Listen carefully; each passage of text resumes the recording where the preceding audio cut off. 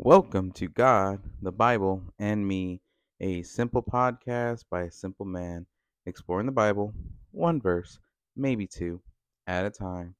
After I read, I'll give my thoughts, and after that, I'll be doing the salvation prayer for anyone out there who has not accepted our Lord Jesus Christ as their personal Savior and would like to. And let's begin. Hi, everyone. Welcome to another episode. I hope everyone's doing well and you had a good weekend. Most importantly, I hope you're able to get to the Lord's house. You were able to be around other believers and you were able to strengthen your faith. And that's one thing that we have to constantly remember is that we have to go and be around God's people because it's a way for us to encourage each other and to be able to move forward and to be able to get past the things of this life that it's kind of difficult and troubles because we can't do everything on our own, right? We have God, of course, always and forever. We always have our Lord Jesus Christ in our hearts, and He's always guiding us and protecting us. But we also have each other and to encourage and build up and to just lean on. Things in this world are tough, and sometimes you just need somebody. So the best place for that is to go to the Lord's house and be around people that believe in God. All right, let's go ahead and start with the opening prayer and then we'll get started. Dear Lord Jesus, thank you for another day of life and thank you for all that you do in us, Lord. Thank you for your glory and thank you for your strength and thank you for your love. Lord, I pray that you forgive us of our sins and you purify us in your name. You cleanse our mind, our bodies, and our souls, and you purify us in your sight, and you wash us in your precious blood. Lord, I pray for people out there that might be struggling or might be going through issues or problems or concerns. Lord, I pray for your healing. I pray for your love and I pray for your compassion and I pray for your comfort and your peace, Lord. For you are the peacemaker. You are the God who saves us in our times of need. You are the God who heals us and you're the God who loves us. So, Lord, I pray for those people and I pray that you give them strength. Lord, I also pray for the weather that most of the country is going through a lot right now, the coldness, and I pray for the people that they are safe, they are protected, and they're kept warm. They're able to make it to shelter, and they're able just to stay warm as we get through this, Lord. And Lord, I pray for any unanswered prayers that, Lord, you know what you're doing, and that whatever needs to happen, it's your will and the will in their lives, and they're able to move forward and walk with you. And also pray for the special needs, Lord. Anyone that might have a special need out there, I pray for them and that, Lord, you just be with them. In your holy name, amen. All right. So today we're going to read Exodus chapter 5, verses 22 and 23. And I'll be reading out of the NIV. Again, that's Exodus chapter 5, verses 22 and 23. And before I get started, so what's going to happen here? Oh, let me read it and then I'll explain like what's going on. So it says, Moses returned to the Lord and said, "Why, Lord, why have you brought trouble on these people? This is why you sent me? Ever since I went to Pharaoh to speak in your name, he brought troubles on this people, and you have not rescued your people at all." Okay, so what's happening here? So if you don't know the story of Moses, so Moses um was a baby who Pharaoh's daughter essentially found because at this time the Pharaoh wanted to kill all the the newly born Hebrew boys because he wanted to control the population. This is when they were in slavery through to Egypt, and Moses was essentially rescued out of the river because his mother put him in a basket, and basically let God protect him, and it happened to be Pharaoh's daughter. Well then Moses ended up he grew up in Egypt, and he ended up saving a fellow Hebrew because of the Egyptian slave was hurting him, so he ended up killing him. And then a lot of things happened where Moses left, and then he came back because God chose him, and this is the whole story about the burning bush and how God spoke to him and chose Moses.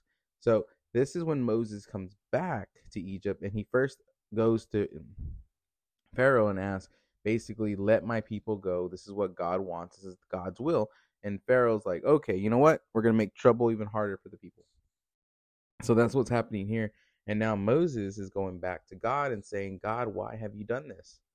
And and it says, Moses returned to the Lord and said, why, Lord, have you brought trouble on these people? This is why you sent me. So right now, Moses is basically questioning God and saying, okay, what's the point, right? And then I feel like a lot of times that's how we feel, when we are tugged in our hearts to do certain things, or we go certain places when we know it's from God, and we feel like it's from God, and we're trusting in that. But then we go and we like, wait, this is not what I thought it was going to be. This is not what it needed to be, or this is not what I assumed it was going to be, or something like that. And I feel like we forget that God's in control. And I think that's what it is. Like, why did you send me? Did you bring me here so I can make life harder for them? And then then he goes and says, like, and he's telling God, and God already knows all these things, right? Because the God's almighty, and he sees and knows everything. And he even says, he goes, even since I went to Pharaoh to speak in your name, he brought trouble on these people, and you have not, and you have not rescued your people at all. And then Moses is saying, like, hey, you haven't even done anything like you said. And I think that's another thing in our lives, is like we think that God's going to answer right away, or it's going to be like, boom, here you go. Here it is. Here it's done. This is what it's supposed to happen. And I think we all want that in our lives, because we want to feel like we're in control, and it's hard. And I'm speaking from me also. It's like, it's hard to like let control go, even though that we're not in control of anything. God controls it all. God is over everything. He's controlling everything. He knows everything, and it is his will that's going to be done above our own. And I think that's why kind of Moses here is like saying, like, hey, you haven't done anything you said. And it's like, okay, Moses, you're not the one in charge though. God is. God's gonna do what he's gonna do when it's ready.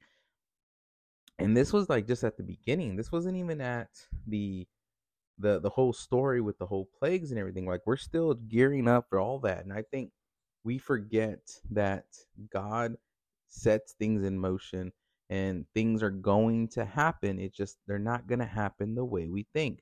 And it's a good example would be like when Jesus came down. All the Israelite people were waiting for this great Messiah, this King of Kings, this Lord of Lords. And not saying that God isn't, he is. He is all those things and so much more beyond words that can describe.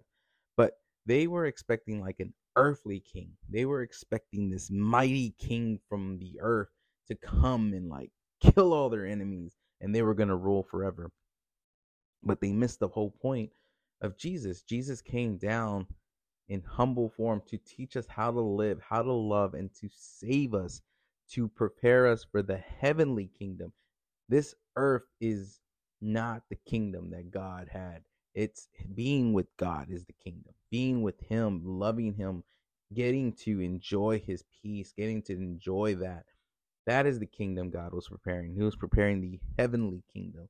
And again, like, that's kind of like what's going on here. I feel like it's like Moses is like, okay, you just brought me here to make things worse for these people, and now they hate me and they hate you, and everything's going on. I don't know what's going on.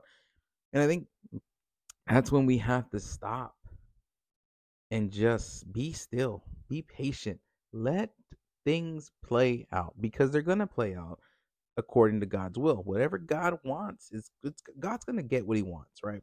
Because God's the Almighty. He is the King of Kings and the Lord of Lords, just like I said. He is all those things and so much more. But we have to be patient. And I think this is a good example of patience also. It's like, be patient, wait for the Lord, wait. Things have to go the way they go, because things have to be in motion. Things are constantly in motion. And as God puts in the pieces of every little piece as we get around, and you step back, then when you finally do step back, you see the puzzle that was created, and the image is revealed. but you have to let God be God and do what he's going to do, because he's setting everything up. And then when you finally step back and see, this is God's plan.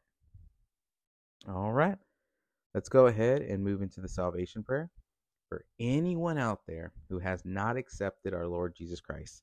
So we do this every single time in the podcast. We always do this prayer, and the reason is because we want to spread God's love of salvation and his free gift.